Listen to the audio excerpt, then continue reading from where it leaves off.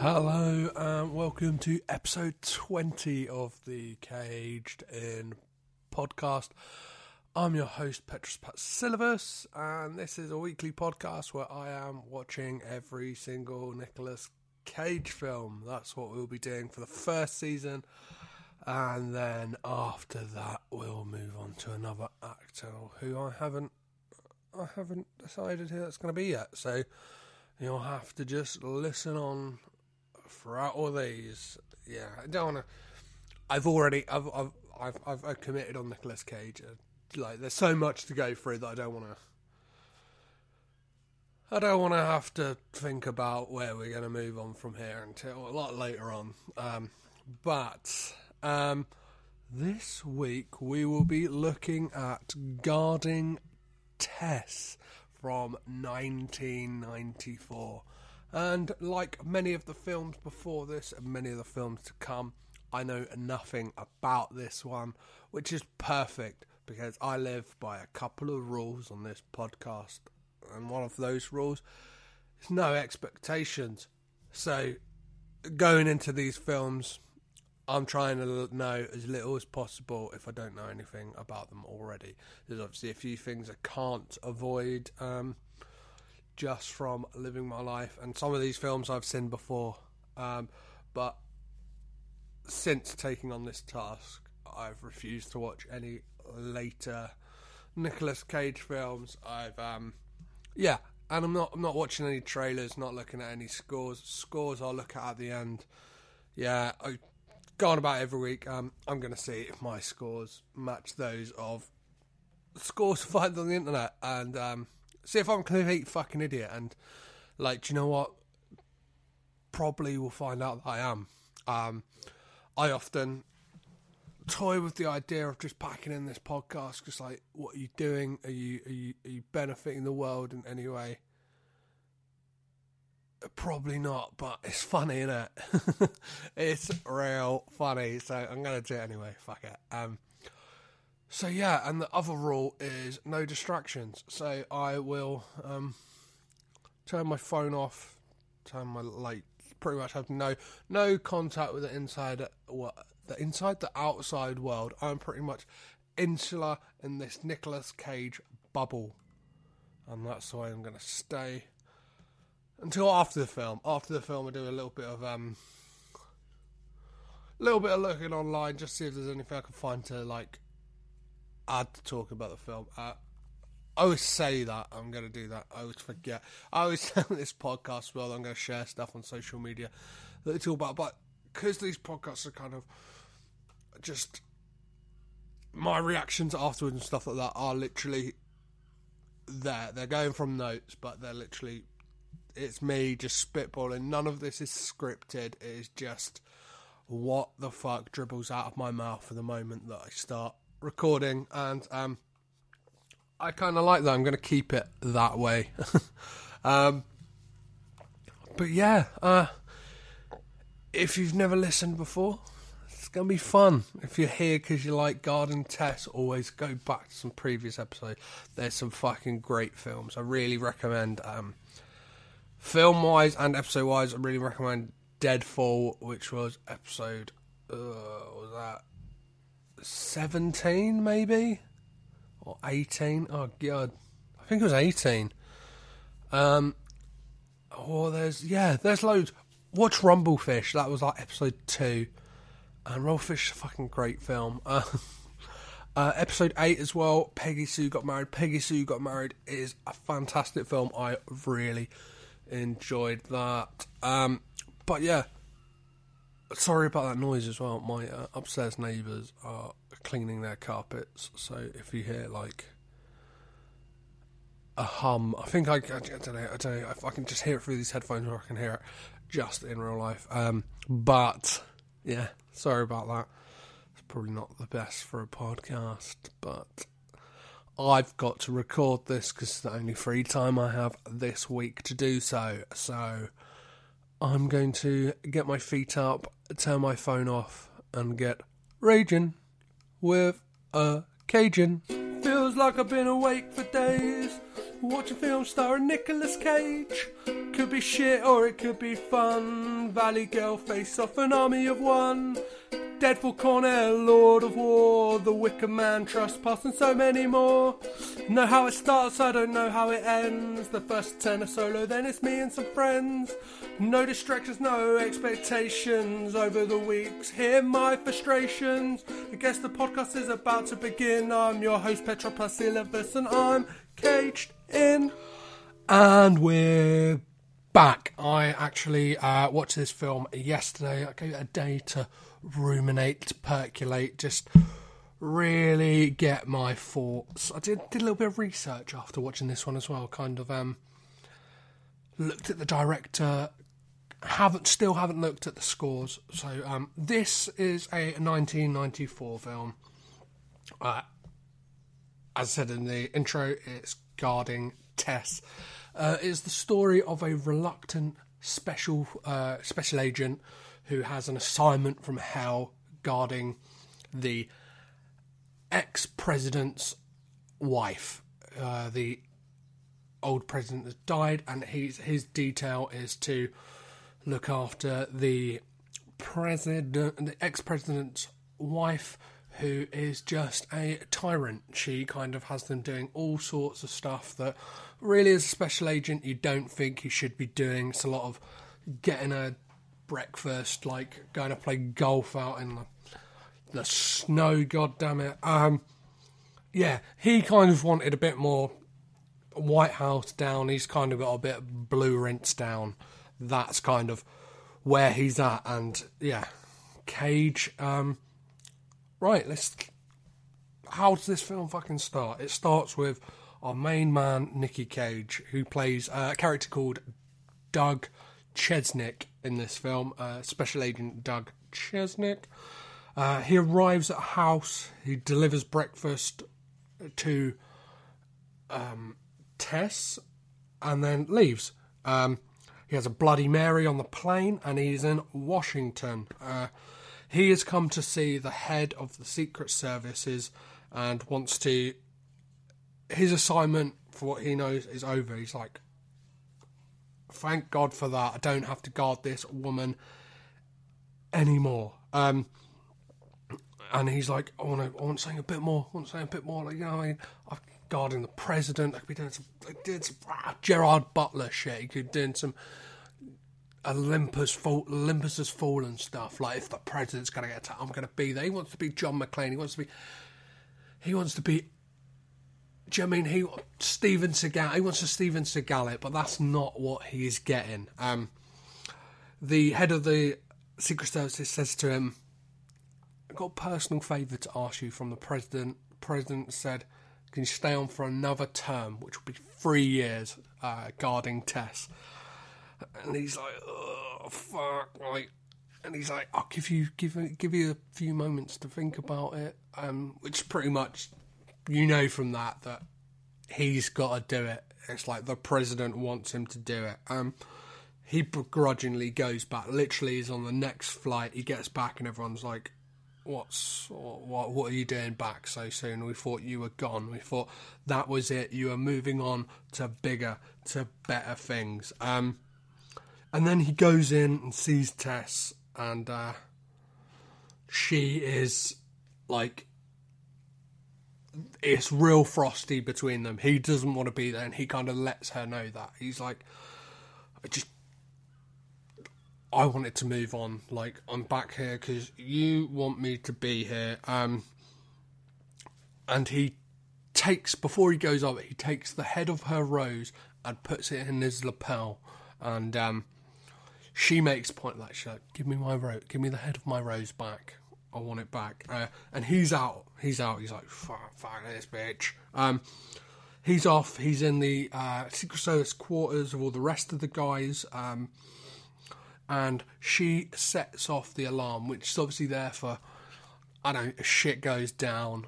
And she kind of uses it willy-nilly as a room service call for the Secret Service agents to kind of do her bidding for her, do whatever she wants when she wants. And she says to them, I want to play golf. Like, can you have the car ready in half an hour? Let's get on the course. And they're like, it's pretty cold outside. She's like, no, we're going anyway.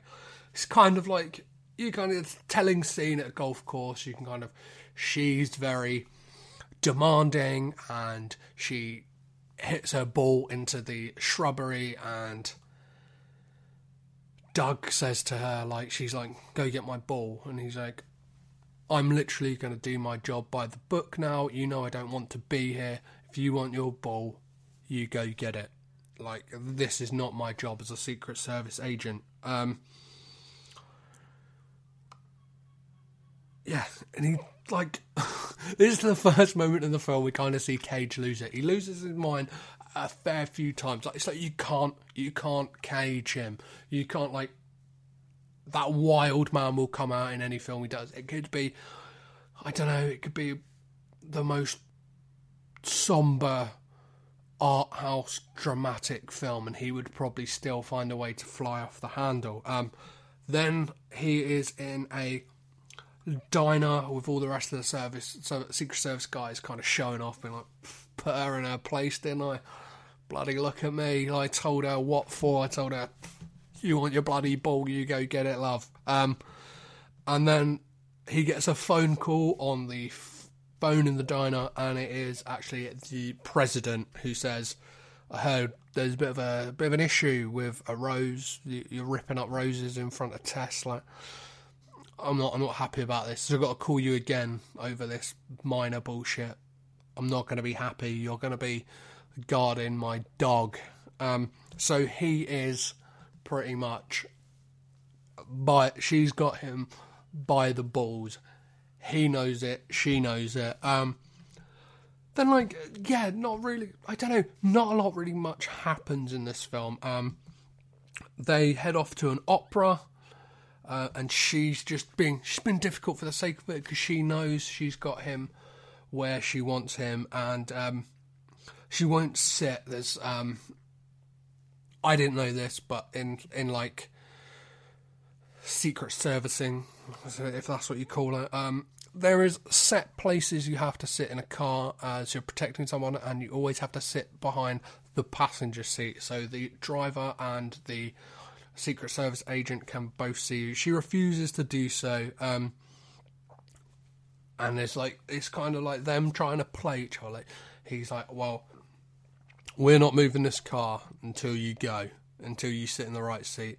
The guys in the car behind are like, let's just go. Like, and then he kind of like, she eventually sits in the right seat, and they head off to the opera.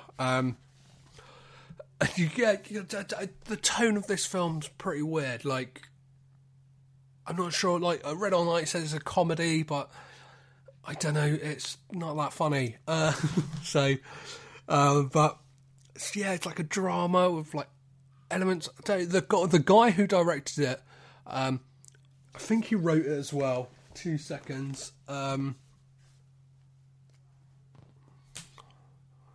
The guy who wrote it, his name is Hugh Wilson, and yes, he also wrote this film with Peter Tokarev, and he has a writing credit on Police Academy, which if you have seen those films, check out the Bitter End podcast. I think it's their season 5 is Police Academy, and it is great. But yeah, and we also have the actor who plays Tackleberry from Police Academy is also in this film. So, like, I don't know, seeing someone like that, you think it's going to be a lot more funnier than it actually is. But yeah, you kind of like, there's a moment when they're driving to the opera where they're playing opera in the car that Nicolas Cage and Shirley MacLaine's character Tess are in, whereas the guys in the following car are kind of playing rock and roll, having a bloody good time. And then, yeah, we get to the opera. She falls asleep. He tries to wake her up. She kind of like lets out like a like gasp as she wakes up, and everyone in the opera looks around to look at her. And she has a go at him and says like, I'm so embarrassed, like, that's it, we're not staying here tonight, it's going to stay here. but you've bloody ruined it. Let's just go home. But as they come out the opera into the foyer, everybody bloody loves her. They're like, want signatures. Like, I don't know. You kind of see in this that Doug takes his job way too seriously, because a lady is reaching into a bag to get a pen, and he kind of grabs her by the arm like, "Whoa, what you got in the bag?" And she's like, "I just wanted an autograph." He's like, "Take this card. I'll get you a signed photo.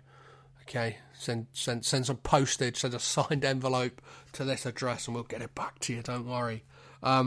So yeah, they end up staying the night, and then the next day at a gas station, they're all like kind of filling up on food and stuff like that, filling up the cars, and Tess does a runner with the driver Earl. She says, "That's it, come on Earl, let's bolt out of here." They drive off for ages, they don't know what to do. The Secret Service guys end up calling the local police, who find it hilarious. Like, a load of Secret Service agents have managed to lose the person they're looking after because you're all bloody idiots. He's got them on speakerphone, like a load of fat blokes. Typical portrait, like if Chief Wiggum was a real person. You proper, like, post, like, real cartoon image of cops. There's a whole fucking precinct of them. They're all fat, they're all sipping down coffee and shoveling in donuts like there's no fucking tomorrow. She eventually turns up, and Doug is not happy at all. He grabs Earl, the driver, and says, "That's it, I'm going to get you fired." And he's probably going to swear. That's me. I can't help it but swear, guys, sorry. He's like, "That's it, Earl, you fucking piece of shit. You're getting fired." And he's like, "You can't fire me. I'm employed by Tess." He's like, "No, you're employed by Tess through us. So fucking, that's it. You're going to be out, you bloody scoundrel." And then he storms into Tess' room and has an argument with her and says, like, I don't know, like, you guys just follow me all the time. He's like, "That is our job. That's what we're supposed to do. You know, at any moment you can have the Secret Service called off. Like, you don't have to have us here." So she does. The next day, she's like, "That's it. Don't want you guys here." And Cage is ready to go. He's like, "That's it, I'm going back to Washington. Maybe now my big moment in the sun will come. I will become the bodyguard to the president. I will become the Gerard Butler that I know is in my heart. I will become the Channing Tatum I know I am."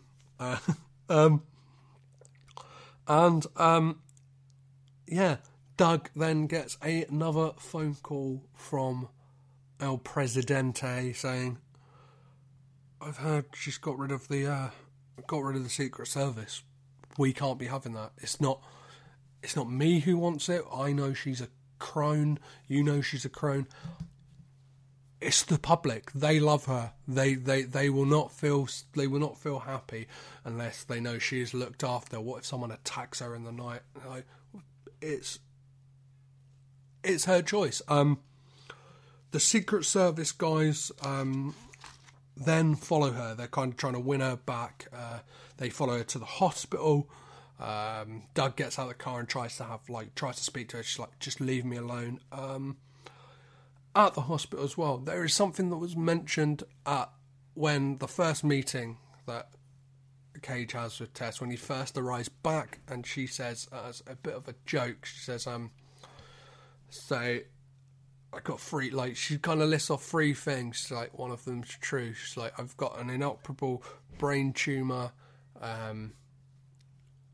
I don't know, you're free to leave at any, or like, yeah, I don't want you here, you could just leave, you can have a whale of a time, or I want to go golf." And he's like, "Well, when are we going golf then?" But it turns out, you kind of see, this is another moment where I was like, it's not really a comedy, it's a bit more of a drama, is because in the hospital you see her getting CAT scans, and get scans of her brain, and you see that she does have a tumour. So but she never mentions it to any of the Secret Service guys. It's kind of kept on the hush hush, and kind of used, like, this is the moment in the film I started to sympathise with her, that kind of she likes having these people around as much as, I don't know, they're almost like a family to her. She argues with them, she kind of uses and abuses them, but she likes to have them around. Then her son comes, who is a bit of a scumbag, bit of a tycoon of industry type. Pointing no fingers, Donald Trump. Sorry. Like that kind of slimy guy, and he's like, "Oh, I've got this great retirement complex I want to build." Which, when this happened, it just reminded me. All I could think when I saw this on screen was Del Boca Vista from Seinfeld. I know I mentioned Seinfeld a lot in this show, but I really like Seinfeld. Probably should have done a Seinfeld podcast. Well, there's plenty of them out there. Then again, there's plenty of Nicolas Cage podcasts out there. But what the fuck we're gonna do?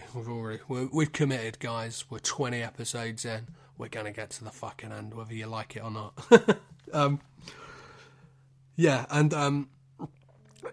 He's like, I've got this idea, like, but one thing we need for financing is an endorsement from someone like you, someone the public trust.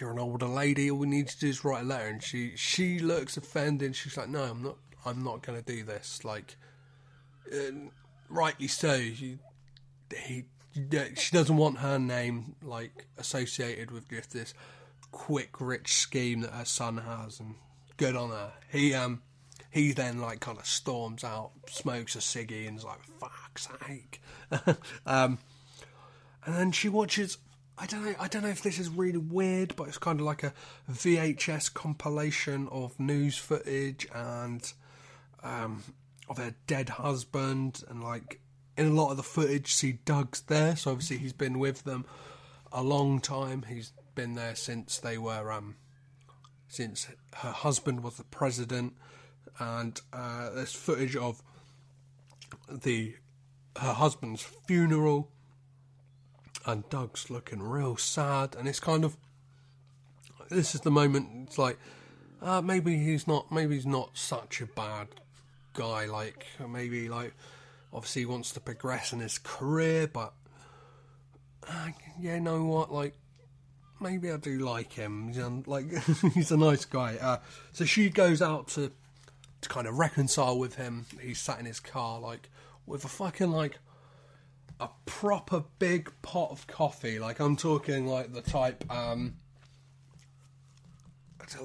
like a proper filtered jug that you kind of see in, like, old school American diners, you know, like, the lady's like, oh, you want to tap up of your coffee? Like, that type of thing, yeah. And he's got one of those, and, like, I don't know how he's powering it. I'm guessing he's got some type of, like, plug system that goes into the cigarette lighter. And she startles him, and he pours hot, boiling coffee all over himself, which for me was a standout moment. It was almost like a slapstick, kind of like, I don't know, kind of felt like a gag that our old man Hugh Wilson had laying over from the Police Academy films that he couldn't manage to fucking shoehorn in at some point, but managed to shoehorn it in this film. She actually then invites him in for a coffee, which is a bit of a like joke, seeing he is covered in coffee. They end up just having a drink. She's like, well, sometimes I like to get pissed up. I like to booze it. And they end up discussing the past, and she lets on that her husband had cheated on her, and she's like, bet you didn't think I knew that. Like, you obviously know that you know to him and stuff like that. And she's like, let's get out of here. Let's go to a bar.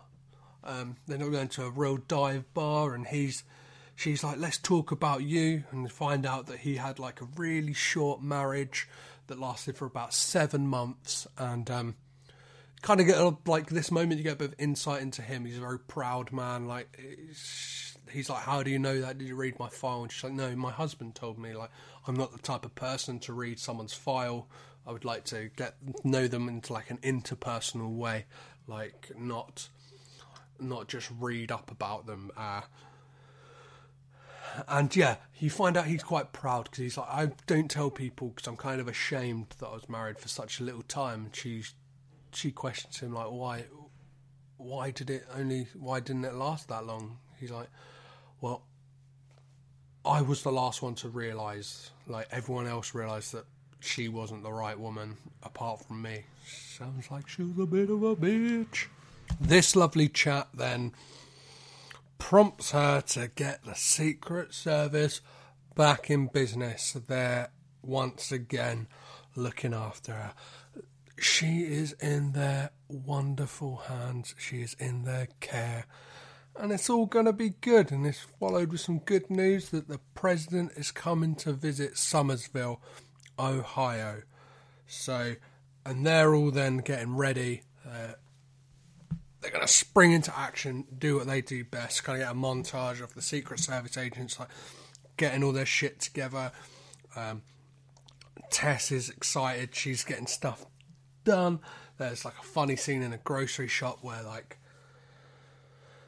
they're all kind of man in the place, like speaking over the radios, getting a price check on some peas. She's not interested. She manages to lose the Secret Service agents in there. She's kind of playing.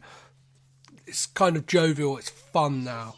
Sorry about that. My phone decided to just start playing a podcast. But yeah, so she's kind of playing with them. Everyone seems in good spirits. She's getting her hair done. She's excited. She's like dyes it to her. She's going grey. She dyes it back to her more natural brown. She feels young. She feels vibrant.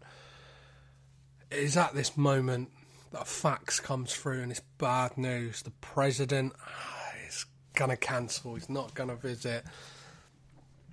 Instead, he's sending someone like Secretary of Defense, someone lower down, some schmuck, some lady schmuck. No one really cares about. And we kind of get the visit. She's having a laugh. She's having a joke. And then next thing we get is she says she wants to go for a picnic in the cold. She wants the only person to be there is Doug, and so they drive out in the middle, like by a lake. She's got a table up. She's sat there, and she ends up falling asleep.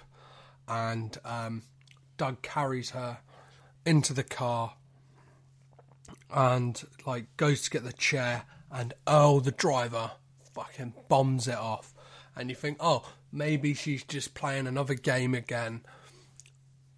But no, she is not.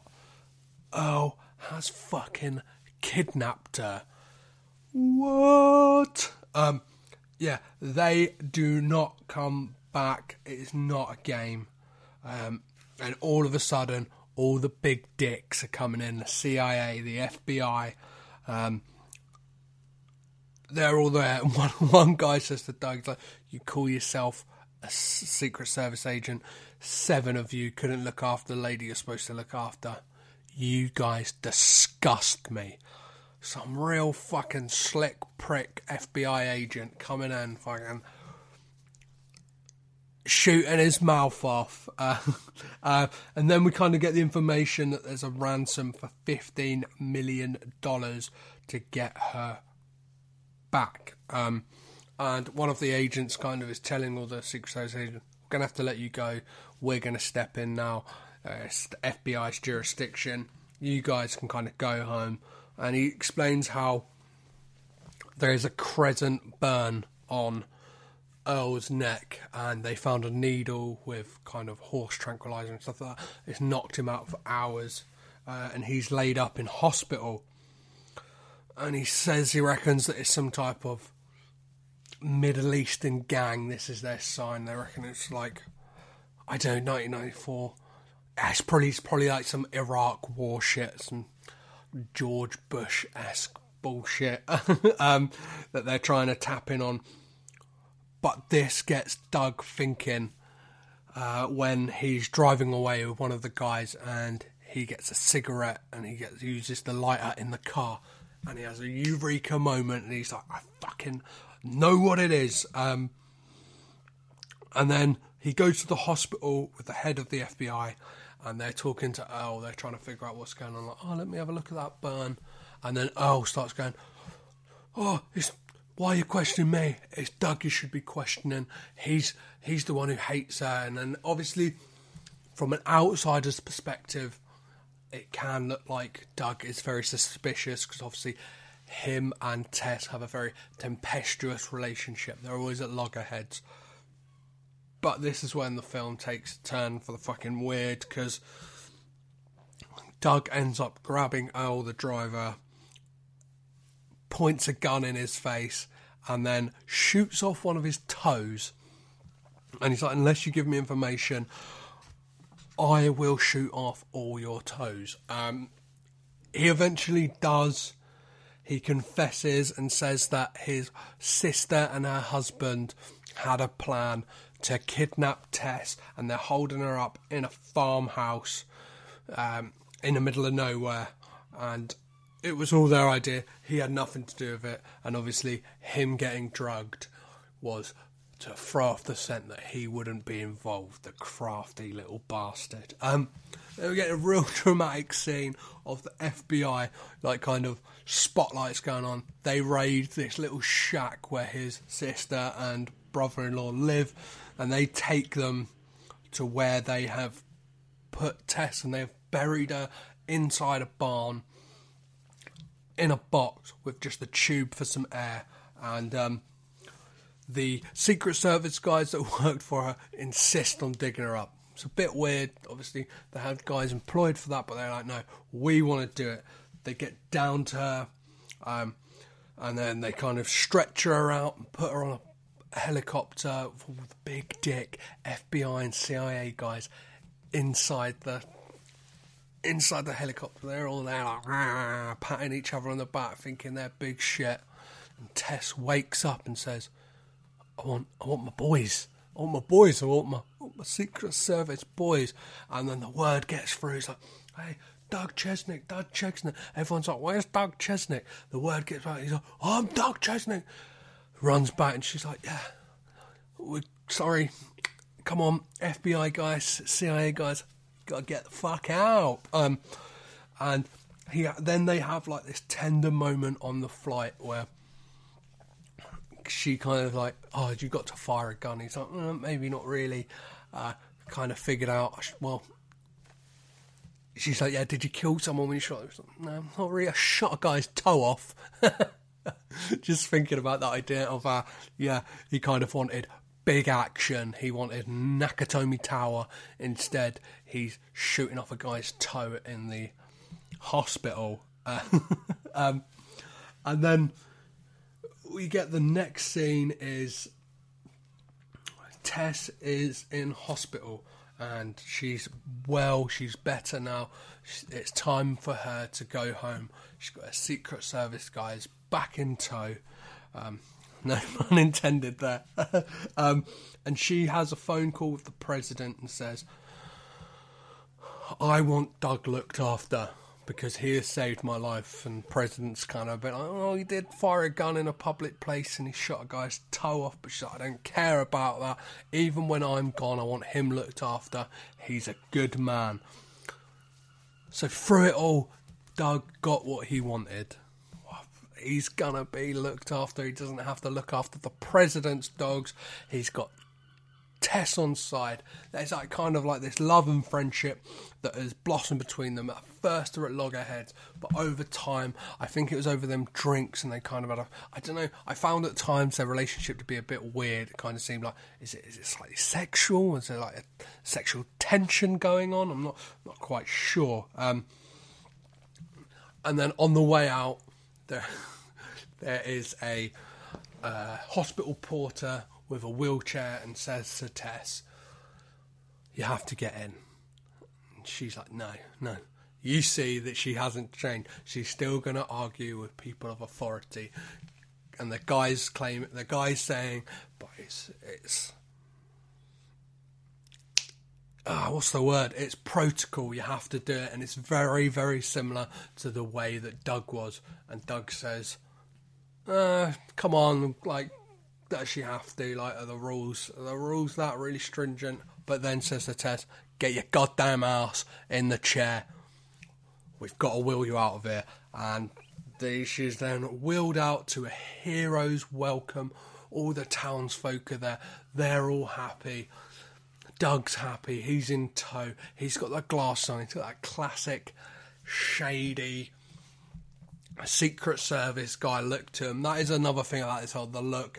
He's just a run-of-the-mill, early 90s Secret Service guy look. And, yeah, it's a great one. It's not some of the best looks that Cage has had, but it's definitely up there. And then that's the end of the film. So, yeah, as I said, I took a day or so, to kind of let this one sit with me, and, I don't know, I didn't really enjoy this one. This didn't really have me gripped, like, I don't know, I expected there to be a bit more action as opposed to a kind of, like, almost drama, like with elements of comedy about these two characters being at loggerheads. I expected a bit more, like, I don't know, I thought maybe she would get kidnapped a lot earlier on in the film or something like that, and it would kind of be a bit more of a comedy caper of him trying to get her back or something like that. Or I don't know, I didn't know what to expect, but I kind of wasn't expecting what we got with this one. But bearing that in mind, it's enough about what I had to think about the film. Let's have a little look what the internet has to say. The scoring systems we are getting today we will be looking at IMDb, Roger Ebert, and Rotten Tomatoes. So, as following: IMDb 6.2 out of 10. Roger Ebert, 3.5 out of 4, sorry about that, and Rotten Tomatoes, 59. This seems like it's got fairly good scores. Obviously, not the best. It's probably like an average around that 60% mark, if it was a percentage. I don't know, like, I don't think I enjoyed it as much as that. Like, again, I don't think this is my kind of film. There's a lot of films in this that haven't been my kind of film, but I still enjoyed. This one, I didn't enjoy that much. I don't feel like it was classic Cage, even though we had traces of him. As I said, in any film you could put this guy in, he probably would still have moments of freaking out, and that's great. I love a good Cage freak out.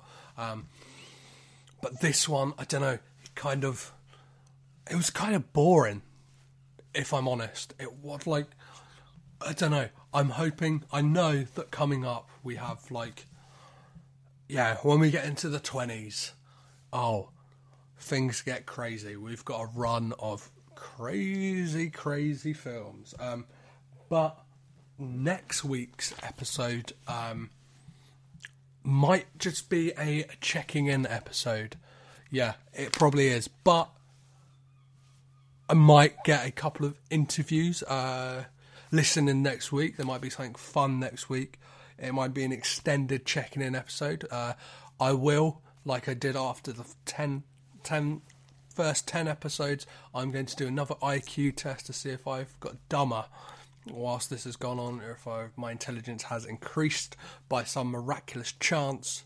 But yeah, that'll be next week's episode, and I might have an interview with someone cool, so tune into that one. And the best way you can obviously keep up to date with the podcast is just subscribing on iTunes, Apple Podcasts, whatever you want to call them. Just type in the Caged In Podcast. I imagine a lot of you listening now probably already doing that, but you can also, there's the social medias. It's all at Caged In Pod on Facebook, Twitter and Instagram. yeah, and I always put up on those when episodes go live. And obviously, if you're subscribed on any of the podcasting platforms, they'll just come automatically onto your feed, and you'll be able to listen. Obviously, any ideas you guys have about these films, shout me out on any of those social medias, or you can hit me up on email, which is cagedinpod@gmail.com. Yeah, write reviews on Facebook, on iTunes as well. That's always fucking great. And then the next film we'll be covering on the podcast will be It Could Happen to You, also from 1994. I don't have a guest for that one yet, but I might do, so definitely check out that one. That might be next week's episode, or that might be the following episode. But until then, guys, as always, I've been your host, Petrus Patsilvus. I've been Caged In. You've been rad. Bye. This podcast is presented by the Breadcrumbs Collective, home of the Pod Charles Cinecast, Caged In Coppola Connections, A Driptown Limerick, Maine, Franchised, and many more to come. Our shows are all presented ad-free and made possible by listeners like you. Please support our shows by subscribing, leaving ratings and reviews, and becoming patrons at patreon.com. If you'd like to learn more about Breadcrumbs, head over to breadcrumbscollective.com. Breadcrumbs. It's more than a podcast network. It's family.